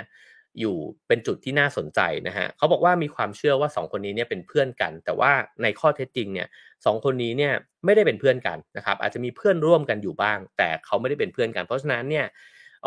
มีบทบาทในโลกทุนนิยมเนี่ยไม่น้อยนะฮะพอๆกันแต่ว่าเขาบอกว่ามันมีความแตกต่างอย่างหนึ่งอยู่นะฮะก็คือว่าเบนจามินแฟรงคลินเนี่ยรู้ว่าคนที่อดัมสมิธเรียกว่าคนป่าเถื่อนหรือว่าบรรดาคนที่ใช้ชีวิตแบบดั้งเดิมทั้งหลายเนี่ยนะฮะไม่ได้สนใจการค้าเนี่ยเพื่อสะสมความมั่งคั่งตัวแฟรงคลินเองเนี่ยกลับมองว่าชีวิตของคนในยุคสมัยใหม่เนี่ยนะฮะก็คือชีวิตที่ใช้แรงงานหนักของเหล่าเราทั้งหลายเนี่ยเป็นการเชิดชูความเป็นทาสแล้วก็ความต่ำช้านะฮะเขาบอกว่าตัวเขาเองเนี่ยแล้วก็ชาวอาณานิคมทั้งหลายเนี่ยเป็นเฉลยของความต้องการลวงๆอันไม่มีที่สิ้นสุดนะฮะแล้วไอ้เจ้าความต้องการเหล่านี้เนี่ยก็ยากที่จะเติมเต็มด้วยสิ่งที่ทำให้เขาคิดแบบนี้ได้ก็คือว่าการหันไปมอง คนที่แต่ก่อนเราก็เรียกเขาว่าอินเดียนแดงเนี่ยนะฮะหรือว่าชนพื้นเมืองอเมริกันเนี่ยนะครับก็จริงๆแล้วชนพื้นเมืองเหล่านั้นเนี่ยมีความต้องการเพียงไม่กี่อย่างเท่านั้นเองแล้วก็สามารถเติมเต็มความต้องการนั้นเนี่ยได้จากการผลิตที่เกิดขึ้นเองตามธรรมชาติก็คือว่าธรรมชาติก็เหมือนบรรดาชนเผ่าดั้งเดิมทั้งหลายนะครับก็ออกไปหากินเนี่ยกับธรรมชาติได้นะครับ แล้วแฟรงคลินก็สังเกตเห็นว่าคนขออนุญาตเรียกว่าอินเดียนแดงเนี่ยนะฮะหรืออเมริกันพื้นเมืองเนี่ยมีความสุขเนี่ยแล้วก็มีเวลาว่างเนี่ยมากมายกว่าคนในยุคสมัยใหม่นะครับในนี้วงเล็บว่าเขาน่าจะริษยานิดๆด้วยนะฮะแล้วก็เขาก็ใช้เวลาเหล่านั้นเนี่ยไปกับการสนทนาปราศัยกันนะครับเพราะฉะนั้นเนี่ยคนในยุคสมัยใหม่เนี่ยมีการทำงานที่หนักกว่าแล้วก็เหลือเวลาว่างเนี่ยน้อยกว่านะครับเพราะฉะนั้นแฟรงคลินก็เลยตั้งคำถามว่าเอ๊ะมันใช่ไหม มันใช่ทิศทางที่ไปยังไงแม้ว่าในตอนต้นที่เกริ่นไว้นะฮะก็คือว่าเขาเป็นคนที่เชื่อมั่นมากๆกับการทำงานหนักแล้วก็บันทึกไว้เลยว่าความขยันเนี่ยมันเป็นคุณธรรมข้อหนึ่งนะฮะทีนี้เนี่ยในนี้ก็เล่าต่อนะครับว่าแนวคิดของอดัมสมิธเนี่ยว่าด้วยชาวป่าที่มีจิตวิญญาณผู้ประกอบการเนี่ยนะฮะได้กลายเป็นต้นตำนานต้นกำเนิดระบบความสัมพันธ์ทางเศรษฐกิจเนี่ยของเรานะครับก็คือว่า เชื่อว่าจริงๆแล้วทุกคนเนี่ยมีจิตวิญญาณของผู้ประกอบการอยู่แล้วเราก็ค่อยๆกลายร่างมาเป็นพ่อค้านะฮะที่ทำอะไรสักอย่างหนึ่งขึ้นมาหรือว่าใช้แรงงานของตัวเองเนี่ยเพื่อที่จะแลกเปลี่ยนกับกับสิ่งอื่นๆนะครับในระบบเศรษฐกิจนี้นะครับแต่เอ่อซึ่งในสมมุติฐานของอดัมสมิธเนี่ยคิดว่ามันเป็นธรรมชาติอย่างหนึ่งของมนุษย์นะฮะแต่ในนี้เนี่ยก็เล่าต่อไปว่าในมุมของนักมนุษยวิทยาทั้งหลายเนี่ยเขาก็ไปสืบค้นนะฮะว่า มันมีไหมสังคมมนุษย์เนี่ยที่มีวิธีการดำเนินชีวิตเนี่ยแบบที่อดัมสมิธเนี่ยตั้งสมมติฐานขึ้นมานะฮะเขาบอกว่ามันไม่มีสังคมที่เป็นตัวอย่างของเศรษฐกิจที่มีการแลกเปลี่ยนแบบนี้เนี่ยอยู่ในนั้นนะครับแล้วก็ก่อนหน้านั้นเนี่ยไปเนี่ยก็เรื่องของเงินหรือไอ้ตัวกลางในการแลกเปลี่ยนเนี่ยมันไม่เคยมีอยู่เลยเพราะฉะนั้นเนี่ยมันก็เพิ่งเกิดขึ้นเนี่ยไล่เรียงขึ้นมาเรื่อยๆนะฮะตั้งแต่สังคมเกษตรเนี่ยเป็นต้นมานะครับ แล้วก็เงินเนี่ยผมว่าอันนี้หนังสือเล่มนี้ไม่ได้พูดถึงแต่ว่ามันก็มีประเด็นหนึ่งที่สำคัญมากๆใช่ไหมครับที่หลายคนพูดถึงว่าพอเงินเนี่ยมันมีเกิดขึ้นมามันก็เกิดความเปลี่ยนแปลงที่สำคัญมากๆอย่างหนึ่งก็คือเงินมันไม่เน่าสลายนะฮะเราเก็บพืชผลเกษตรเก็บข้าวเก็บอะไรเนี่ยมันก็ยังมันเก็บไว้มากไม่ได้อะเพราะเก็บมากเกินไปเนี่ยสุดท้ายมันก็ต้องเละเทะไปนะฮะเน่าเปื่อยไปจนได้นะครับแต่ว่าพอเราเริ่มใช้เงินเนี่ย มันก็ไม่มีขีดจำกัดแล้วเราสามารถเก็บเงินไปได้เรื่อยๆนะครับเพราะฉะนั้นเนี่ยมันก็ยิ่งชวนให้เราเนี่ยทำงานหนักมากขึ้นไปเรื่อยๆเพราะว่าเรายังเก็บสะสมเพิ่มความมั่งคั่งเนี่ยเพิ่มมากขึ้นไปได้อีกนะฮะทีนี้เขาบอกว่าแม้เงินจะถูกใช้เป็นเครื่องเก็บมูลค่าและเป็นสื่อกลางในการแลกเปลี่ยนจริงนะฮะทว่าต้นกำเนิดของมันเนี่ยไม่ได้เกิดจากการแลกเปลี่ยนสิ่งของแต่อยู่จากการจัดการเครดิตและหนี้ที่เกิดขึ้นนะฮะ ระหว่างเกษตรกรเนี่ยต้องรอคอยพักที่ดินของตัวเองเนี่ยไปนะครับก็คืออย่างที่เมื่อกี้บอกไปว่าแทบจะทุกพื้นที่แหละมันก็จะต้องมีการพักแปลงปลูกนะฮะทีนี้เนี่ยตอนที่มันพักแปลงปลูกไปเนี่ยเกษตรกรก็ไม่ได้มีผลผลิตใช่ไหมครับถ้าเขาไม่ได้มีพืชพันธุ์ทั้งหลายแล้วเนี่ยเขาจะอยู่ยังไงมันมีที่สะสมไว้นะครับแต่ว่าเขาจะเอาอะไรเนี่ยไปแลกกับเสื้อผ้าไปแลกกับอย่างอื่นเนี่ยที่เขาจำเป็นต้องใช้เนี่ยในชีวิตนะฮะ เพราะฉะนั้นเนี่ยมันก็เลยเกิดไอ้ลักษณะที่คล้ายๆเงินเนี่ยขึ้นมาแต่ก่อนมันก็อาจจะเป็นรูปของเอกสารการแจ้งหนี้นะฮะที่ทำโดยคนที่เป็นนักบัญชีที่น่าเชื่อถือเนี่ยของชุมชนนั้นสังคมนั้นนะฮะแล้วก็ตกลงร่วมกันว่าก็ทำเครดิตกันไว้นะครับแล้วก็คุณก็ไปเอา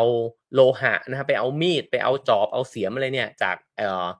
บรรดา blacksmith ทั้งหลายเนี่ยคนตีเหล็กเนี่ยนะฮะมาได้แล้วก็พอคุณมีพืชผลคุณก็ค่อยเอาไปจ่ายเขามันก็มีกระดาษแผ่นนี้เนี่ยที่มาใช้เป็นตัวกลางเนี่ยขึ้นมาก่อนนะฮะเพราะฉะนั้นเนี่ย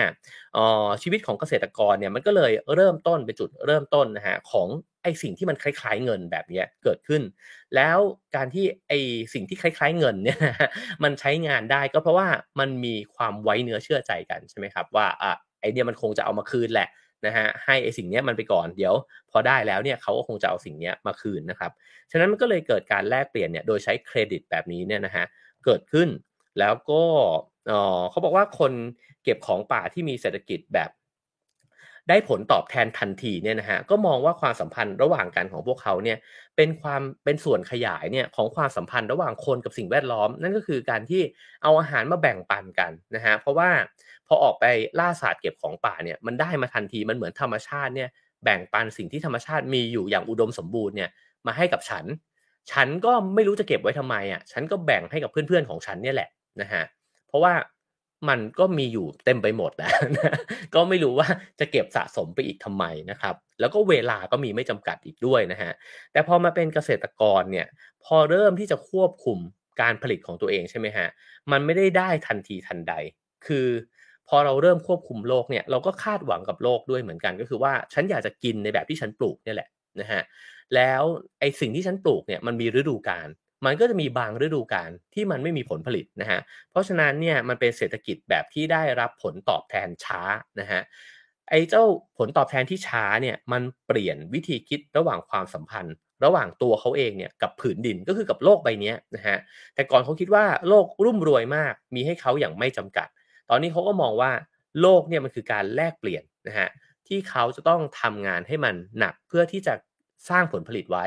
และเก็บผลผลิตเนี้ยเนี่ยเอาไว้นะฮะก็เลยเป็นความสัมพันธ์แบบใหม่และไอ้มุมมองของความสัมพันธ์นี้เนี่ยมันถูกเอามาใช้กับการมองมนุษย์ด้วยกันด้วยนะฮะก็คือว่าเราไม่ได้มีมากมายจนสามารถแบ่งปันกันได้แล้วแต่แกต้องทำงานนะฉันก็ต้องทำงานแล้วเราทำงานกันไปนะฮะแล้วก็เอาของมาแลกกันนะครับตรงนี้ก็เป็นมุมมองที่มันเปลี่ยนแปลงอย่างน่าสนใจนะครับ ทีนี้ก็บอกว่ามุมมองของเบนจามินแฟรงคลินเนี่ยที่บอกว่าเวลามันเป็นเงินเป็นทองเนี่ยนะฮะก็ยังสะท้อนถึงความเชื่อของเขาว่าความขยันขันแข็งเนี่ยสมควรได้รับผลตอบแทนนะครับและการค้าเนี่ยไม่ใช่อื่นใดนอกจากการแลกเปลี่ยนระหว่างแรงงานกับแรงงานนะฮะเพราะฉะนั้นเนี่ยข้อความที่บอกว่างานหนักคือสิ่งที่สร้างมูลค่านะฮะก็เลยถูกป้อนเข้าไปในสมองของเด็กๆทั้งหลายเนี่ยตั้งแต่เราเรียนอยู่ในชั้นผมว่าอนุบาลประถมเป็นต้นมานะครับก็คือว่าขยันนะเด็กๆต้องขยัน ทำงานทำกันบ้านอ่านหนังสือเยอะๆนะครับก็ทั้งหมดนั้นก็เพื่อที่เราจะได้มีประสิทธิภาพประสิทธิผลเนี่ยที่มันมากที่สุดนะฮะแล้วก็คนขยันก็จะได้รับผลตอบแทนที่ดีนะฮะความขี้เกียจเนี่ยโอ้โหมันเป็นผมว่าเป็นบาปแห่งยุคสมัยเลยนะฮะคือถ้าใครขยันก็จะถูกชื่นชมนะฮะแล้วก็คนขี้เกียจก็จะแบบเฮ้ยทำไมแบบขี้เกียจสันหลังยาวตัวเป็นขนแบบนี้นะฮะมีคำด่ามากมายเกี่ยวกับความขี้เกียจนะฮะ ฉะนั้นเนี่ยข้อความที่กล่าวว่าการทำงานหนักคือสิ่งที่สร้างมูลค่านะฮะก็เลยกลายเป็นสิ่งที่มันหมุนโลกทุกวันนี้เนี่ยอยู่นะครับแล้วก็บอกว่าทุกวันนี้เนี่ยมีความสอดคล้องกันน้อยมากระหว่างเวลาที่ใช้ในการทำงานกับค่าตอบแทนที่เป็นเงินในโลกเศรษฐกิจขนาดใหญ่ตรงนี้ก็เป็นประเด็นที่น่าสนใจนะฮะคือในยุคสมัยหนึ่งเนี่ยก็มีความเชื่อใช่ไหมครับว่ายิ่งทำงานหนักก็ยิ่งได้รับผลผลิตเนี่ยที่มันสมเหตุสมผลสมน้ำสมเนื้อกัน แต่มาถึงโลกทุกวันนี้มันอาจจะไม่ใช่แล้ว เพราะว่าคนที่ใช้แรงงานหนักมากๆเนี่ยอาจจะได้รับผลตอบแทนกลับมาเป็นตัวเงินเนี่ยนะฮะน้อยกว่าคนที่อาจจะแค่ไม่ได้ทำอะไรมากเท่าไหร่เนี่ยแต่ว่ามีทรัพย์สินเนี่ยมากพอแล้วแล้วก็สามารถใช้เงินนั้นเนี่ยไปต่อเงินได้นะฮะเช่นเอาเงินไปลงทุนนะครับต่างๆนานาเนี่ยคือวิธีการของการได้มาซึ่งเงินเนี่ยมันก็เปลี่ยนแปลงไปด้วยเพราะฉะนั้นเนี่ยมันไม่เหมือนเดิมแล้วความขยันไม่ได้แปลว่า คุณจะได้มากกว่าคนอื่นเนี่ยเสมอไปนะฮะในยุคก่อนเนี่ยเขาบอกว่ามันก็สอดคล้องกันนะฮะระหว่างผลตอบแทนกับแรงงานนะฮะแต่ว่าในยุคนี้เนี่ยก็อาจจะไม่ใช่แบบนั้นแล้วก็จริงๆก็มีคนสังเกตเห็นสิ่งเหล่านี้เนี่ยมาตลอดเส้นทางประวัติศาสตร์ของเศรษฐกิจนะครับอย่างเดวิดริคาร์โดเนี่ยเขาก็บอกว่าเอ่อมันก็ต้องพิจารณาถึงความพยายามในการแสวงหาวัตถุและความพยายามที่จะเกี่ยวข้องกับการผลิตนะฮะของชิ้นของสิ่งของชิ้นนั้นด้วยนะครับ ก็คือเขาเนี่ยก็โต้แย้งนะครับบอกว่ามูลค่าของแรงงานของสินค้าที่สร้างขึ้นโดยช่างฝีมือที่ประสบความสำเร็จสูงนะฮะแล้วก็ใช้เครื่องมือราคาแพงเนี่ยในจำนวน1ชั่วโมงเนี่ยอาจจะเทียบเท่ากับมูลค่าของผู้ใช้แรงงานที่ไม่มีทักษะเนี่ยแล้วก็ใช้แรงงานของตัวเองเนี่ยตลอดทั้งสัปดาห์พูดง่ายๆนะฮะก็คือว่าสมมุติว่าคุณมีทักษะสูงนะครับแล้วก็ใช้เทคโนโลยีที่มันสูงกว่านะครับเช่นทำงานในออฟฟิศว่าง่ายๆนะครับใช้คอมพิวเตอร์แบบนี้เนี่ย คุณอาจจะทำงานเนี่ยเพียงแค่1วันแล้วได้ผลตอบแทนเป็นตัวเงินนะครับเทียบเท่ากับคนที่ใช้แรงงานเนี่ยทำงานหลายวันเลยก็เป็นอย่างอันนี้มันเห็นกันอยู่แล้วนะครับเพราะฉะนั้นเนี่ยโลกมันก็เคลื่อนไปสู่ไอ้เจ้าผลตอบแทนในอีกลักษณะหนึ่งนะครับแล้วก็แน่นอนว่าในนี้ก็ลากไปถึง Karl Marx นะครับซึ่งก็ตั้งข้อสังเกตบอกว่าจริงๆแล้วเนี่ยมันก็ไปถึงจุดที่เขาบอกว่า นักทุนนิยมเนี่ยสามารถทำกำไรโดยบังคับคนงานให้สร้างมูลค่าในที่ทำงานเนี่ยมากกว่าค่าจ้างที่พวกเขาได้รับนะฮะก็คือคนที่ทำงานเป็นส่วนที่สร้างผลผลิตขึ้นมาเนี่ย ทำงานหนักใช้แรงงานหลายชั่วโมงแต่จริงๆไอ้ผลผลิตนั้นเนี่ยถูกเอาไปขายเนี่ยในราคาที่มันมากกว่าตัวแรงงานเนี่ยที่เขาได้ค่าแรงใช่ไหมครับสิ่งเหล่านี้ก็เป็นข้อสังเกตของมาร์กซ์นะครับซึ่งก็เขาก็บอกว่าไอ้เจ้าความขัดแย้งนี้เนี่ยก็อาจจะเป็นพื้นฐานสำคัญที่มันอาจจะนำไปสู่ความล่มสลายของระบบทุนนิยมนะฮะก็แน่นอนไอ้สิ่งเหล่านี้มันก็ถูกเถียงกันมาจนกระทั่งถึงทุกวันนี้นะครับแล้วก็ตัวทุนนิยมเองก็ถูกตั้งคำถามแล้วก็พยายามจะเขย่าหาจุดศูนย์กลางความสมดุลของมันเนี่ยว่าตกลงหน้าตาที่ควรจะเป็นของมันเนี่ยควรจะเป็นยังไงนะฮะก็ต่อเนื่องกันมายาวนานนะฮะแต่ว่าอันนั้นไม่ใช่ประเด็นของวันนี้ที่จะพูดถึงนะครับก็ผมว่าเราได้ไล่เรียงมานะฮะว่าทำไมเนี่ยเราถึงมีมีความรู้สึกนะฮะหรือว่ามีค่านิยมว่าเราจะต้องทำงานหนักขนาดนี้นะครับผมว่าเริ่มเห็นเหตุผลทั้งหมดเนี่ยจากในประวัติศาสตร์ถามว่าเราสามารถกระโดดออกมาจากระบบนี้แล้วก็เป็นอิสระเนี่ยจากมันได้มากน้อยแค่ไหนก็คงจะขึ้นอยู่กับเงื่อนไขของชีวิตของแต่ละคนนะครับมันก็น่าตั้งคำถามเหมือนกันว่ากับคนที่มีอะไรหลายๆอย่างเนี่ยมากเพียงพอแล้วนะครับทำไมยังคงทำงานหนักเนี่ยอยู่นะครับถ้าเกิดว่าเราไม่เห็นที่มาของมันเราก็อาจจะอยู่ในวังวนของมันเนี่ยแบบที่มันเป็นค่านิยมร่วมสมัยนะฮะแต่ก็แล้วในขณะที่คนที่ไม่ได้ผลตอบแทนที่มันสมน้ำสมเนื้อนะครับหรือว่ามีทางเลือกในชีวิตเนี่ยที่น้อยกว่ามันก็น่าตั้งคำถามเหมือนกันว่าเอ๊ะแล้วเราจะเขย่าไอ้เจ้าระบบที่มันเป็นอยู่เนี่ยให้มันสมเหตุสมผลเนี่ยได้ยังไงนะฮะหรือในเมื่อเคยมีการตั้งสมมติฐานว่าถ้าเราทำงานกันขนาดนี้เนี่ยแล้วมนุษย์เนี่ยคิดค้นอะไรต่างๆนานาได้มากมายมันชีวิตมันโอ้โฮมาไกลมากจากชีวิตพื้นฐานของมนุษย์ดั้งเดิมเนี่ยนะครับทำไมเราถึงยังไม่สามารถที่จะเกลี่ยผลประโยชน์เนี่ยให้มันสม่ำเสมอนะให้มันเท่าเทียมกันเนี่ยได้มากกว่านี้นั่นก็เป็นคำถามที่คงจะต้องถกกันอีกยาวด้วยเช่นกันนะครับทีนี้เขาก็เปรียบเทียบเป็นประเด็นสุดท้ายนะฮะบอกว่าชาวชนเผ่าเนี่ยก็มีแนวความคิดต่อเรื่องเงินต่อยอดเงินเนี่ยว่ามันเป็นวิธีคิดที่ผิดเพี้ยนหลุดโลกมากๆคือมันเป็นไปได้ยังไงที่คนคนหนึ่งเนี่ยจะสะสมอะไรบางอย่างเนี่ยเอาไว้แล้วก็ไปต่อยอดสิ่งนั้นเนี่ยให้มันเกิดขึ้นไปอีกนะครับเพราะว่าชีวิตของเขาเนี่ยเป็นเพียงแค่ตื่นขึ้นมาแล้วก็ออกไปหาอาหารแล้วก็กลับมานอนเท่านั้นนะฮะ แต่เขาบอกว่าเพื่อนบ้านในดินแดนที่ไม่ไกลไปกว่านั้นเลยที่มีน้ำเนี่ยที่อุดมสมบูรณ์มากกว่านะครับก็คือบรรดาคนที่เคยเป็นชนเผ่าเร่ร่อนเนี่ยนะฮะแต่พอเริ่มปักหลักและทำการเกษตรแล้วก็มีการทำปศุสัตว์เนี่ยก็มีทัศนคติที่แตกต่างไปอย่างสิ้นเชิงนะฮะเพราะว่าพอมีการสะสมความมั่งคั่งเกิดขึ้นมันเกิดอิทธิพลขึ้นเกิดอำนาจมากขึ้นนะฮะเกิดสถานะทางสังคมมากขึ้นฉะนั้นเนี่ย สิ่งที่มันเห็นก็คือว่ามันมีเพื่อนบ้านของเราฮะที่อยู่ในเผ่าเดียวกันเนี่ยเขามีวัวมากกว่าเราเขามีไร่นาเนี่ยที่ใหญ่กว่าเราเขามีชีวิตความเป็นอยู่ที่เริ่มจะดีกว่าเรามีสิ่งประดับนะฮะมีเครื่องอำนวยความสะดวกเนี่ยที่ดีกว่าเราแล้วก็เริ่มเห็นคนที่มีอำนาจเนี่ยมากกว่าเราฉะนั้นเนี่ยเรายอมไม่ได้รวมถึงจำนวนภรรยาที่มากกว่าเราด้วยนะฮะในนี้เขียนไว้แบบนั้นนะครับเพราะฉะนั้นเนี่ยไอ้ความมั่งคั่งแบบนี้เนี่ยมันก็เลย ทวินหาการเติบโตนะฮะแล้วก็เขาก็คิดไม่ต่างจากคนที่เล่นหุ้นทุกวันนี้นะฮะว่าเงินมันต่อเงินได้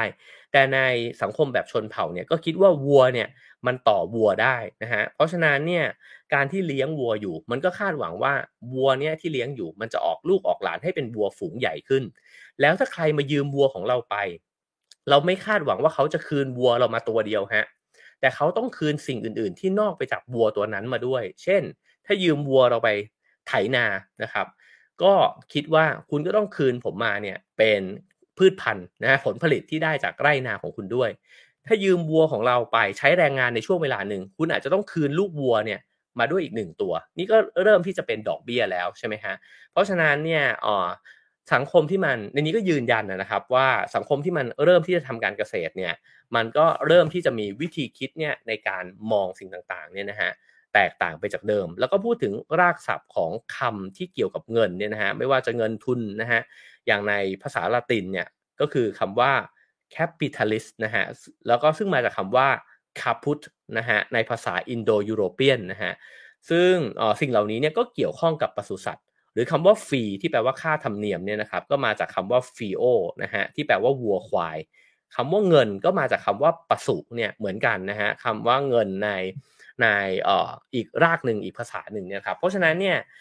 จริงๆแล้ว วัวควายเนี่ยมันก็เริ่มที่จะกลายมาเป็นเงินในยุคสมัยที่เราทำการเกษตรกันนะฮะบรรพบุรุษเราทำการเกษตรเนี่ยแล้วก็ไม่ได้คิดกับมันเนี่ยว่าเป็นสัตว์อีกต่อไปนะฮะก็คิดกับมันเป็นข้าวของเป็นวัตถุเป็นสิ่งที่มีค่าเนี่ยที่สะสมความมั่งคั่งได้แล้วก็ต้องการดอกเบี้ยเนี่ยในการที่จะใช้คืนด้วยเวลาที่ใครสักคนเนี่ยยืมวัวควายเราไปก็เหมือนกับยืมเงินเราไปนั่นเองนะฮะโอเคครับทั้งหมดนั้นคือเนื้อหาของ Have a nice day ประจำวันนี้นะครับก็หวังว่าจะได้ฉายภาพให้เห็นนะฮะว่าไอ้เจ้ารากฐานของการทำงานหนักของเราเนี่ยมันมาจากอะไรนะครับผมว่ามันก็ชวนคิดเยอะมากเลยนะฮะว่าถ้าเกิดว่าก่อนหน้าที่เราจะเจริญรุ่งเรืองทางวัฒนธรรมมาขนาดนี้เนี่ยเราเคยมีเวลาว่างเนี่ยมากกว่านี้มาก่อนเราเคยมีความสัมพันธ์นะฮะที่มันอาจจะดีกว่ากันเนี่ยกว่าตอนนี้เนี่ยก็เป็นไปได้ว่าเราไม่ได้มองคนรอบๆข้างเนี่ยว่าเป็นคู่แข่งกันนะฮะหรือว่ามองกันในฐานะของพ่อค้าแม่ค้ากับลูกค้าเนี่ยแต่อย่างเดียวนะฮะเรามีมิตรภาพกับกันมากกว่านี้หรือเปล่านะฮะก็น่าคิดว่าแล้วในเมื่อเราจะเดินรุ่งเรืองมาจนถึงทุกวันนี้เนี่ยตกลงแล้วเราไปข้างหน้าหรือถอยหลังนะฮะทางความคิดความรู้สึกนะครับก็น่าคิดแล้วก็คงจะคิดต่อกันได้อีกเยอะถกต่อกันได้อีกมากมายเลยทีเดียวนะครับ จากหนังสือเล่มนี้นะครับ Work นะครับหรือว่าประวัติศาสตร์แห่งการทำงานไปทำไมนะฮะเจมส์ซุดแมนนะครับแล้วก็ผู้แปลคือคุณเขมลักษณ์ดีประวัตินะครับสำนักพิมพ์โซเฟียนะฮะก็ขอบคุณสำนักพิมพ์ด้วยนะครับที่ส่งหนังสือมาให้อ่านนะฮะแล้วก็เชียร์กันไปซื้อหนังสือดีๆนะครับเพราะว่าผมว่าสำนักพิมพ์โซเฟียนี่ผมชื่นชมมากเลยนะฮะทำหนังสือที่ไม่น่าจะขายได้สักเท่าไหร่นะแต่เล่มนี้อ่านสนุกมากนะฮะ คือหนังสือแปลยากด้วยนะครับแล้วก็มีคุณภาพมากๆนะฮะก็อยากชวนกันสนับสนุนนะครับจะได้มีหนังสือดีๆเนี่ยอ่านกันไปนานๆนะครับก็เช่นเคยนะครับฟังเสร็จแล้วคิดเห็นยังไงนะฮะให้คะแนนความพึงพอใจได้นะครับ5 4 3 2 1 0นะครับชอบไหมไม่ชอบไหมอยากฟังเรื่องอะไรอีกนะครับแล้วก็ฟังแล้วคิดเห็นยังไงก็พิมพ์เข้ามาได้ด้วยเช่นกันนะครับแล้วก็สามารถสนับสนุนรายการได้นะฮะตามช่องทางที่ปรากฏอยู่บนหน้าจอนะครับ QR code แล้วก็เบอร์บัญชีนะครับ แล้วก็กดไลค์กดแชร์กด Subscribe ช่องกันไว้ได้นะฮะใครเล่น Clubhouse เดี๋ยวเราไปต่อกันใน Clubhouse นะครับใครต้องการซื้อหนังสือของสำนักพิมพ์คูปนะครับก็เข้าไปใน Facebook พิมพ์คำว่า buy นะฮะหรือว่า @line ID นะครับ @roundfinger นิ้วกลมเนี่ยนะฮะ roundfinger นะครับกันไว้ได้นะครับโอเคครับก็พรุ่งนี้อาจจะหยุด1วันนะฮะวันนี้ก็ไปต่อกันใน Clubhouse นะครับไปฟังกันว่า มีใครทำงานหนักบ้างแล้วก็มีทัศนคติยังไงนะฮะกับการทำงานหนักนะครับแล้วก็คิดยังไงกับสิ่งที่เล่ามาทั้งหมดนะครับวันนี้ลาไปก่อนครับผม Have a nice day ครับ